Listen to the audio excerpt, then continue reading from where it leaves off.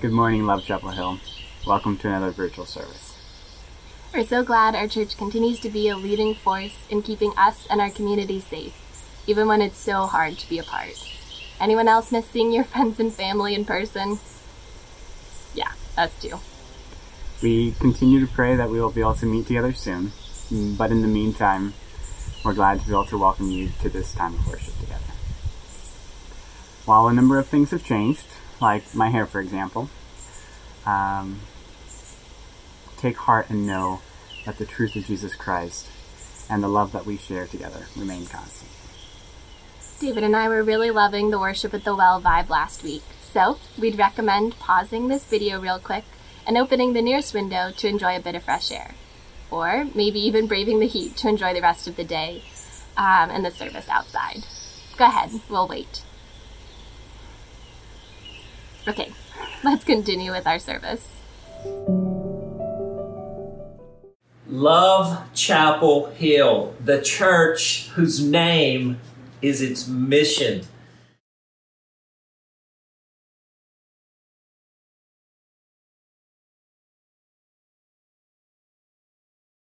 You don't know me. I'm J.D. Walt. I'm the sower-in-chief of Seedbed.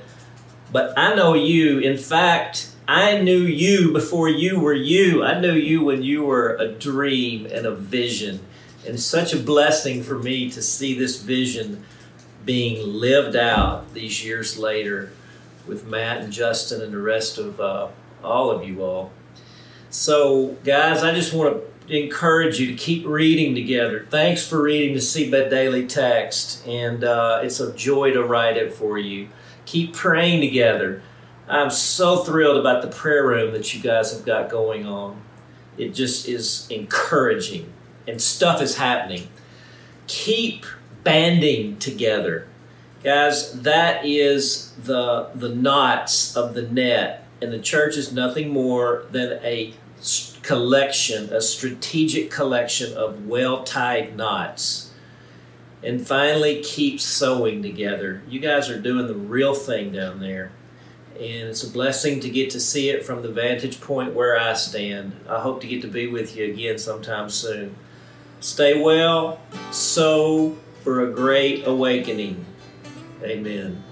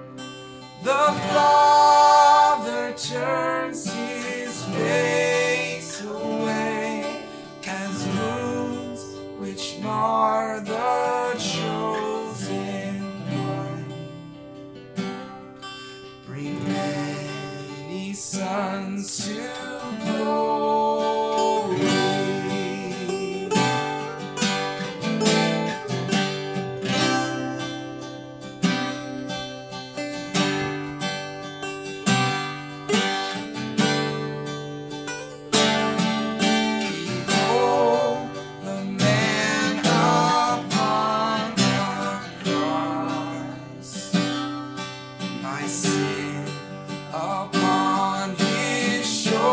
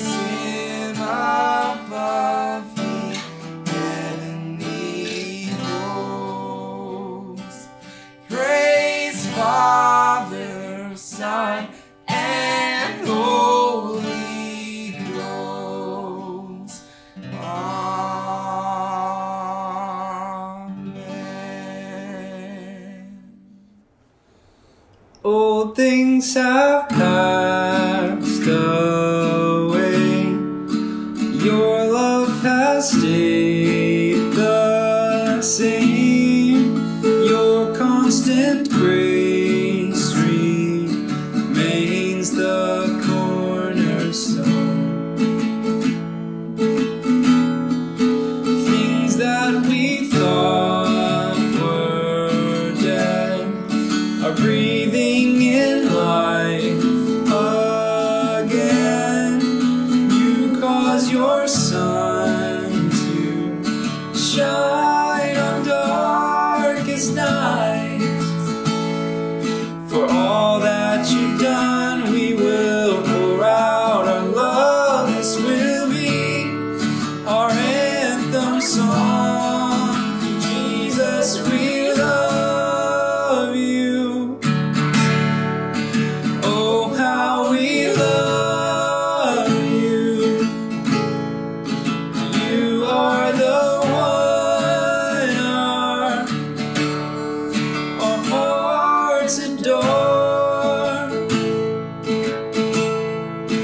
Hopeless have found their home.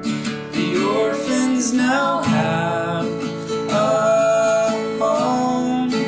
All that was lost has found its place in you. You lift our weary head. You make us strong instead. You took these rags and made us beautiful.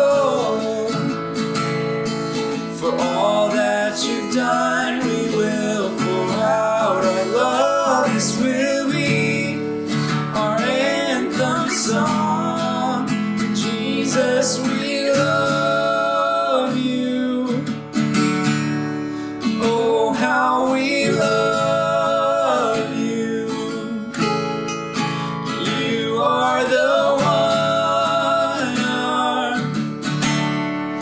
our hearts adore. Jesus, we love you. Oh, how we love you. You are the one our hearts adore. Our hearts adore. Our hearts adore.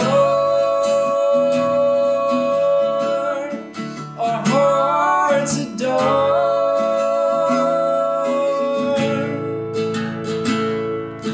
Our affection, our devotion poured out on the feet of Jesus. Our affection, our devotion poured out on the feet of Jesus. Our affection, our devotion poured out on the feet of Jesus. Our affection, our devotion poured out on the feet of Jesus. We love you. Oh, how we love you.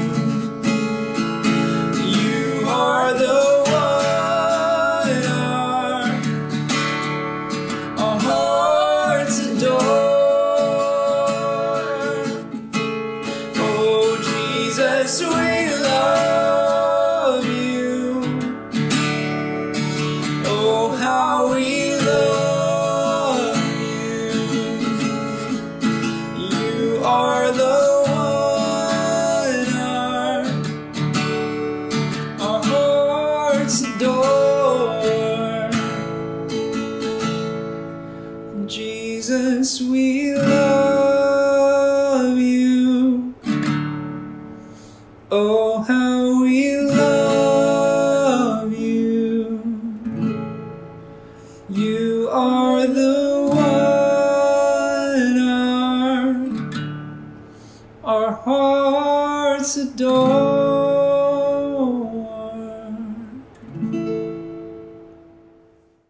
Philippians chapter 2, verses 5 through 11. Today we are in one of the most significant passages in all of Scripture, and absolutely the centerpiece of this book of Philippians that we've been studying together. A little bit of context for where we've been, making sure that we stay rooted in that landscape of Scripture that we're in together. The book of Philippians is in the New Testament. It's a letter that's written by the Apostle Paul to the church in Philippi and the Christians gathered together there in Philippi. Paul is writing from a prison cell. He's been imprisoned by the Roman Empire for the sake of the gospel, for the cause of Christ. And because of his efforts in advancing the kingdom of God, he has been thrown into prison. So he's writing to them from this place of personal crisis that he is in, and also writing into the crisis that they are facing as well. So this church is a really important church to him personally. He was a part of planting that church.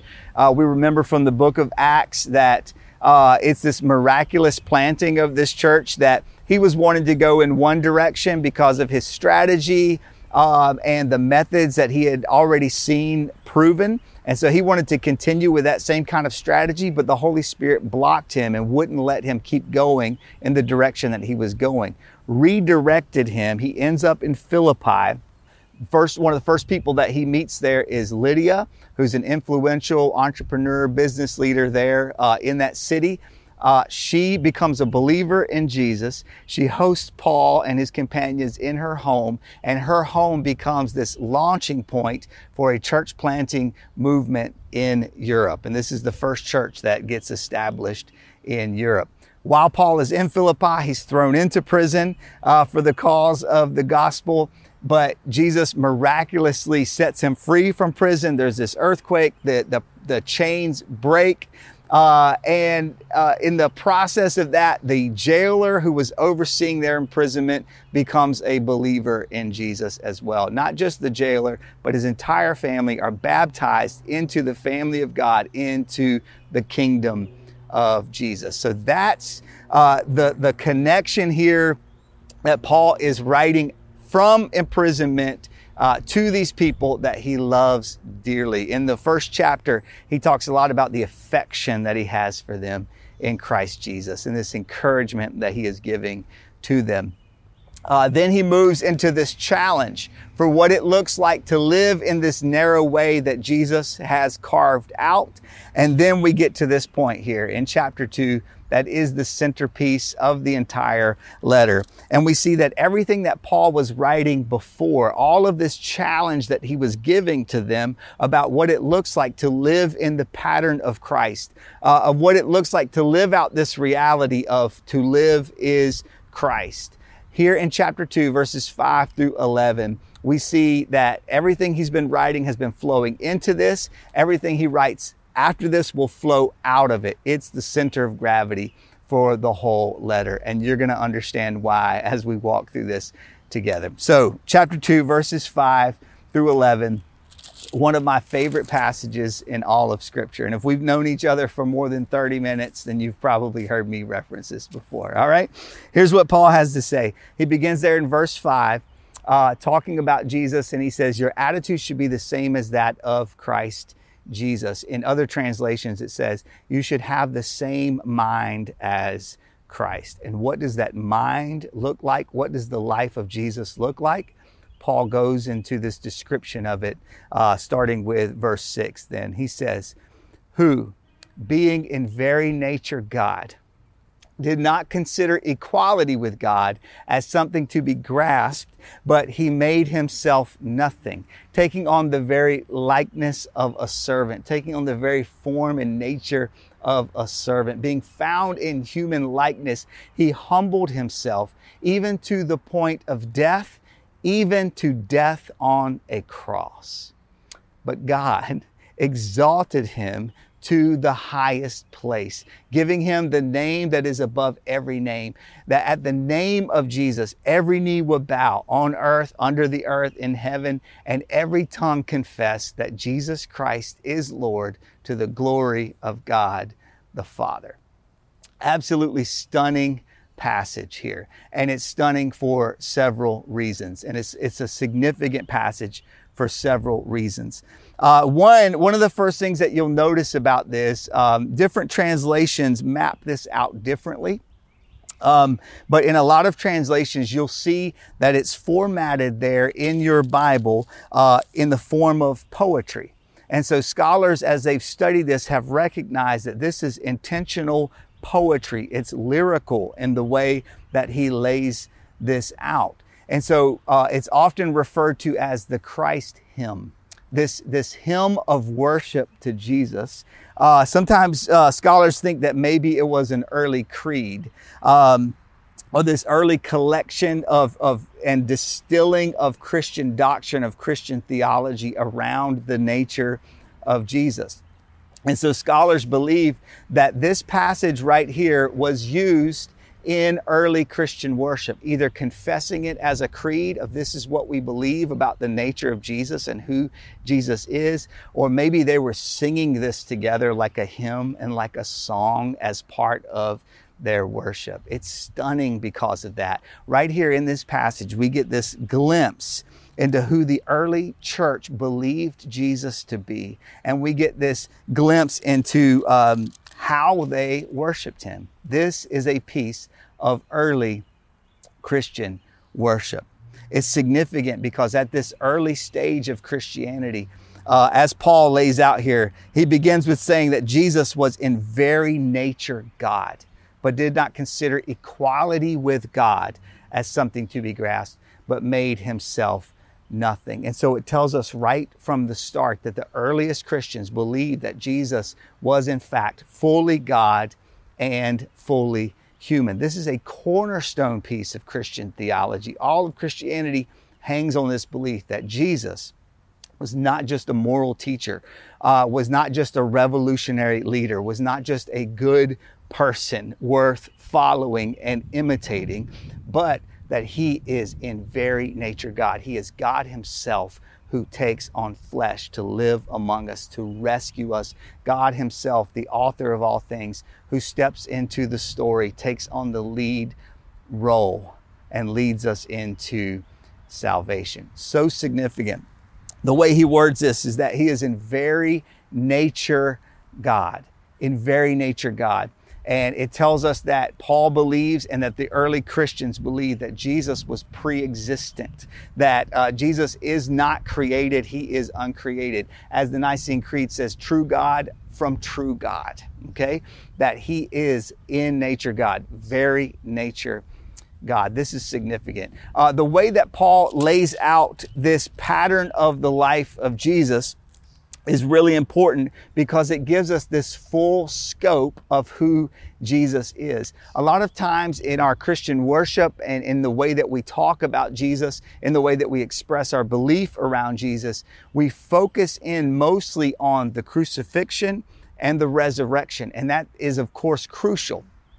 That is the turning point of the whole story. But that isn't the whole story by itself. And so Paul shows us in this creed, in this hymn, in this song, he gives us this full scope of the life of Jesus. And he says, it's not just about the crucifixion and the resurrection, but you can't make sense of the crucifixion unless you walk that story backwards and you look at the life of Jesus and the ministry of Jesus and the miraculous, mysterious incarnation of Jesus. And you go even before that to the pre-existent reality of who Jesus is, that Jesus is God who became one of us, found in human likeness, humbled himself to that, even to the point of death, even to death on the cross. And you can't just stop at the resurrection either, Paul is telling us. It goes beyond the resurrection as well. Because if we stop at the resurrection, then what is our concept of where Jesus is now? What does that mean for us now? The story doesn't just stop at the resurrection. It continues on beyond that as well. And so it tells us, the word tells us that Jesus then spent 40 days after his resurrection. He spent 40 days with his disciples, with his followers, teaching them about the kingdom of God. And after those 40 days, he ascended into heaven, where he still sits at the right hand of the Father, where he reigns, reclaiming the crown and throne. He reigns. He is on the throne. He is the king. And from that place of kingship, from that throne, from that crown, he is returning to set all things right. Paul gives us that full scope of the reality and the nature of who Jesus is in this passage. And it's so significant. This passage is not only significant theologically, but historically as well. Skeptics will point to this doctrine of Christ's divinity, that Jesus is fully God and fully human.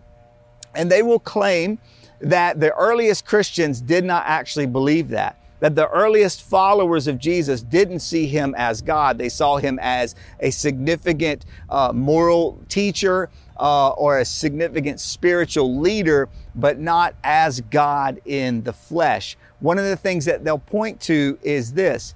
The first of the Gospels to be written down is the Gospel of Mark. Most scholars will agree on that, and most of them will place the writing somewhere around 70 AD. The last of the Gospels to be written down is the Gospel of John, and they will place that around 90 AD. And there's general agreement on that. Matthew and Luke are both written in between there, and they both draw very heavily on Mark.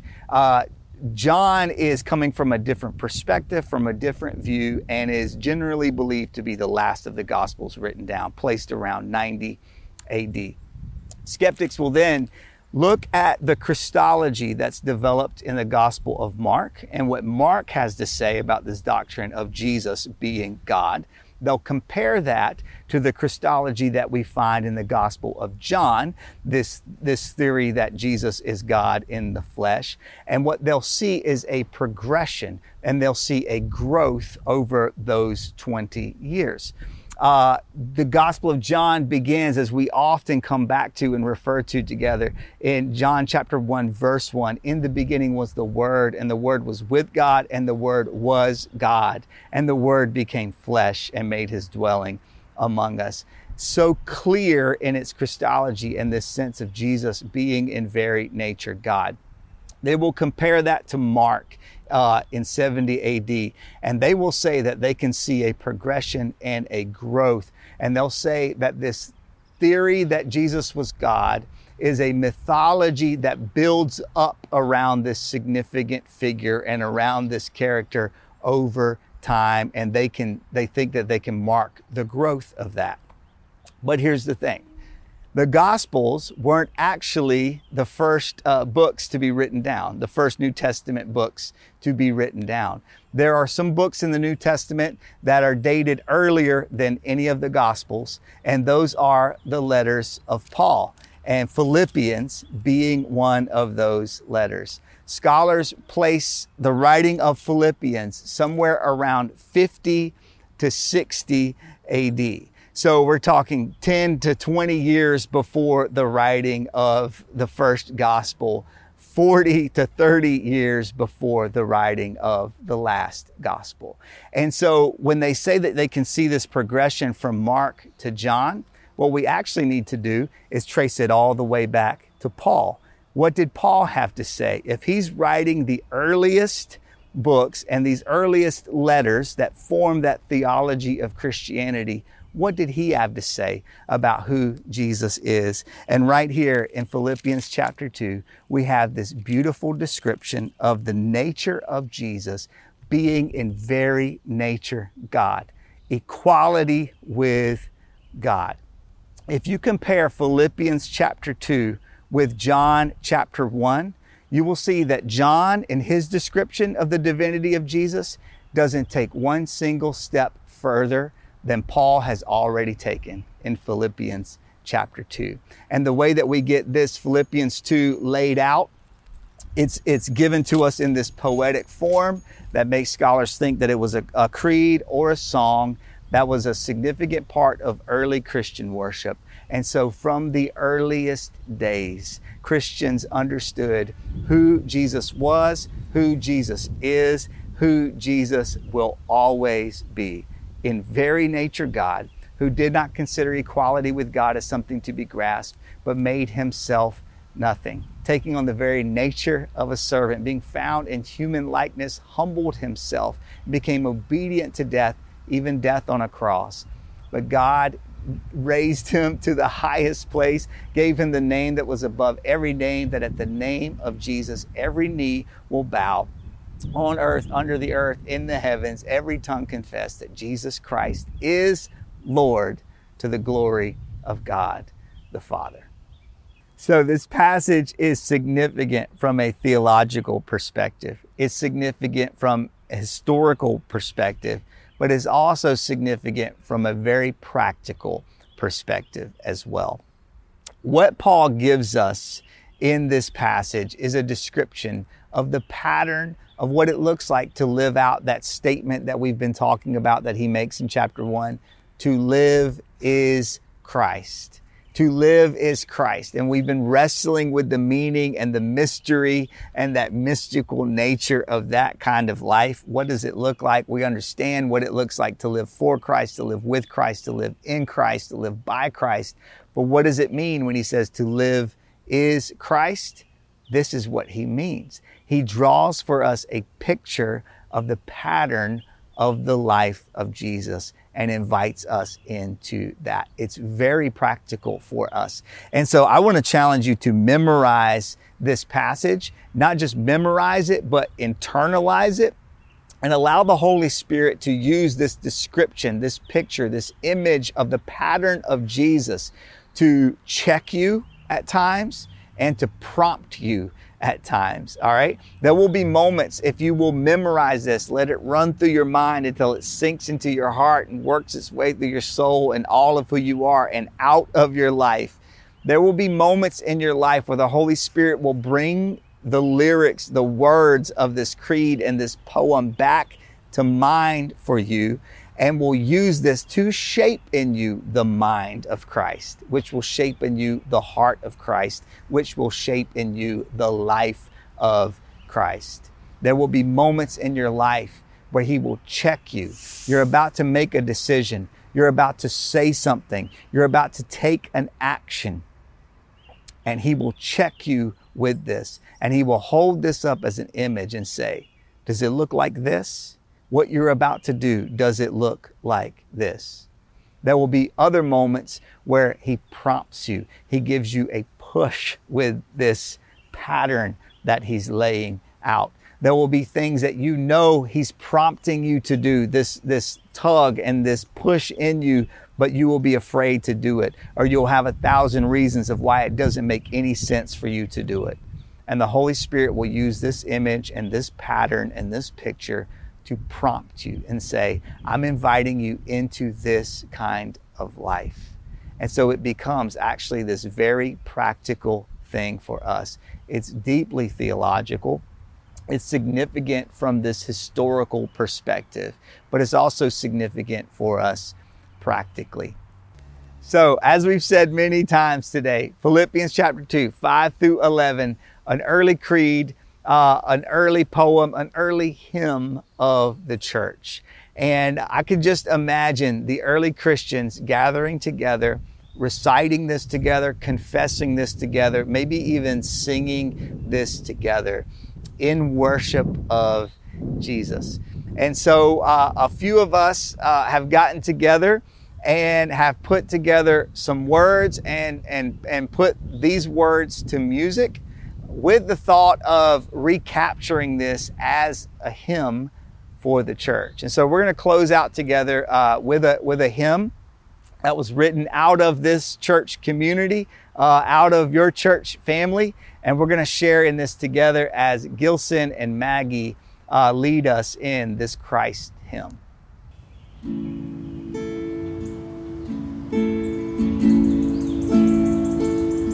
Jesus Christ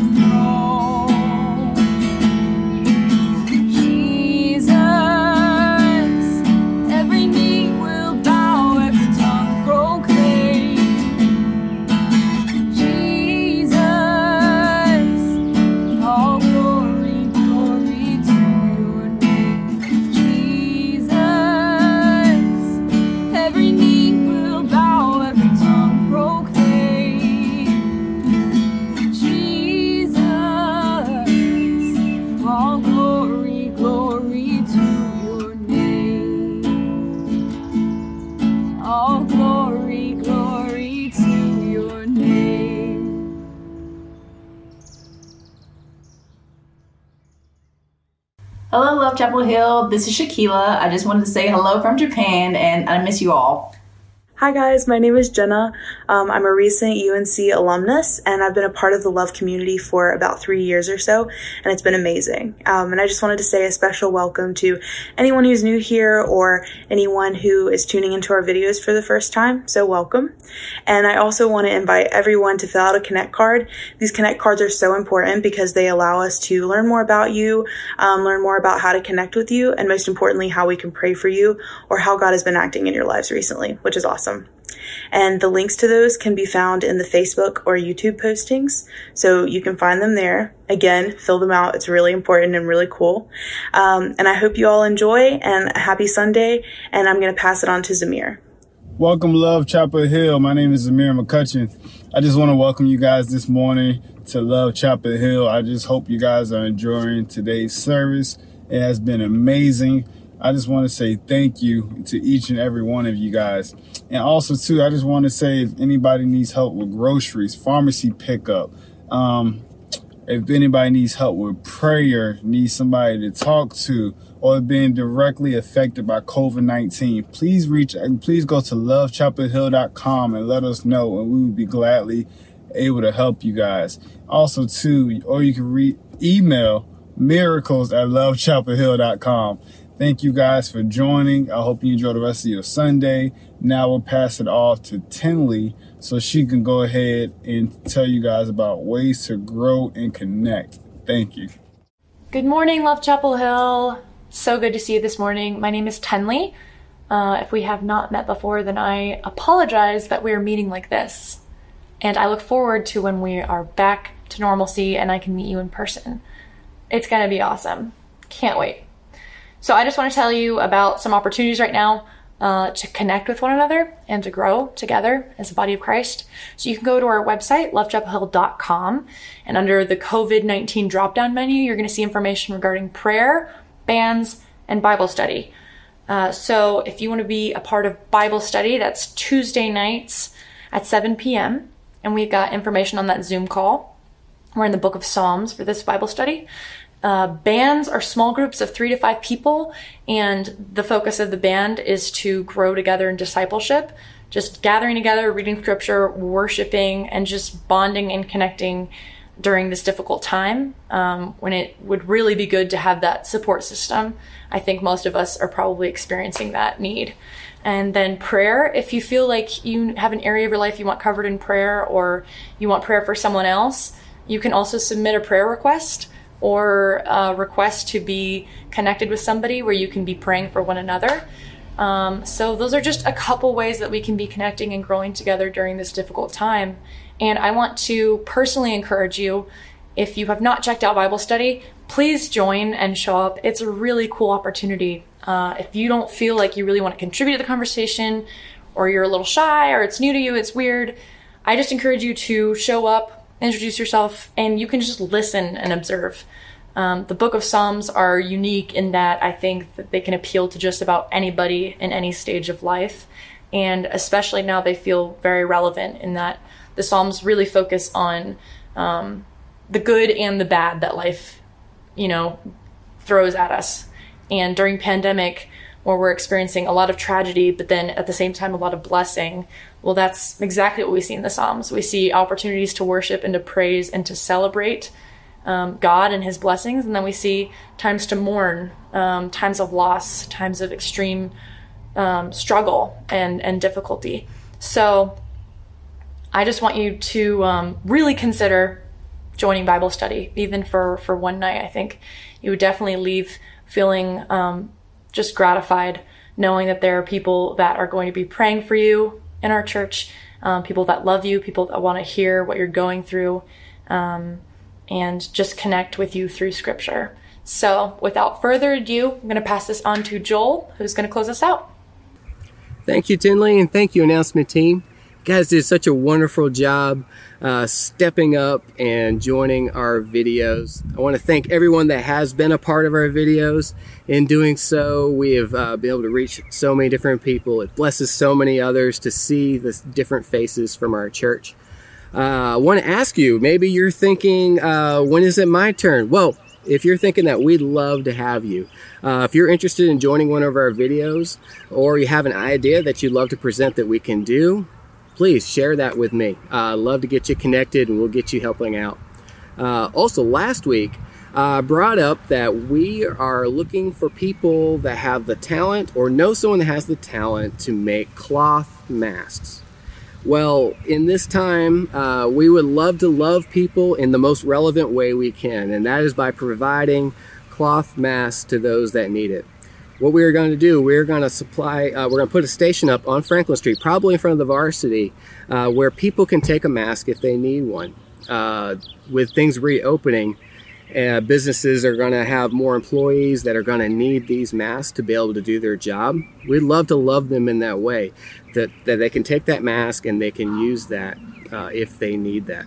Plus, anybody else that's walking down the street that may need a mask that can either not make one themselves or purchase one. We would love to be able to love in that way. So if you're interested in joining the cloth mask making team, I'd love for you to email me at Joel, Joel, Philbrook, Philbrook, at lovechapelhill.com, and we'll get you hooked up with the other couple people that signed up. I love that people are wanting to love and the great talents that God has given them. Also, lastly, man, that was such an amazing message by Pastor Matt today. And also that wonderful song by Maggie and Gilson. I absolutely loved it. In response to that, I want to challenge us. I love giving challenges. And this week, I want to ask you, what is the song in your heart? What is the thing that God is stirring within you? Now, you may be like me and you can't sing worth a lick, so I'm not necessarily talking about writing and singing a song, but it is an act of worship. And what a worship is an act of worship is giving something to God from yourself. And that may be done in many different ways.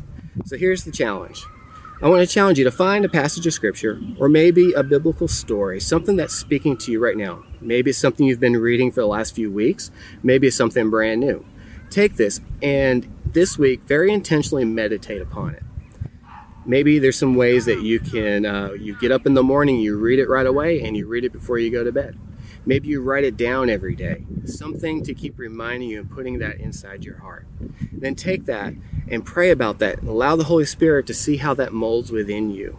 Maybe that's in a form of, if you are talented enough to write a song or to sing or to play music, you can profess it or produce it in that way. Maybe it's by drawing a picture or painting if that's your talent. Or maybe you're like me and can't do any of that.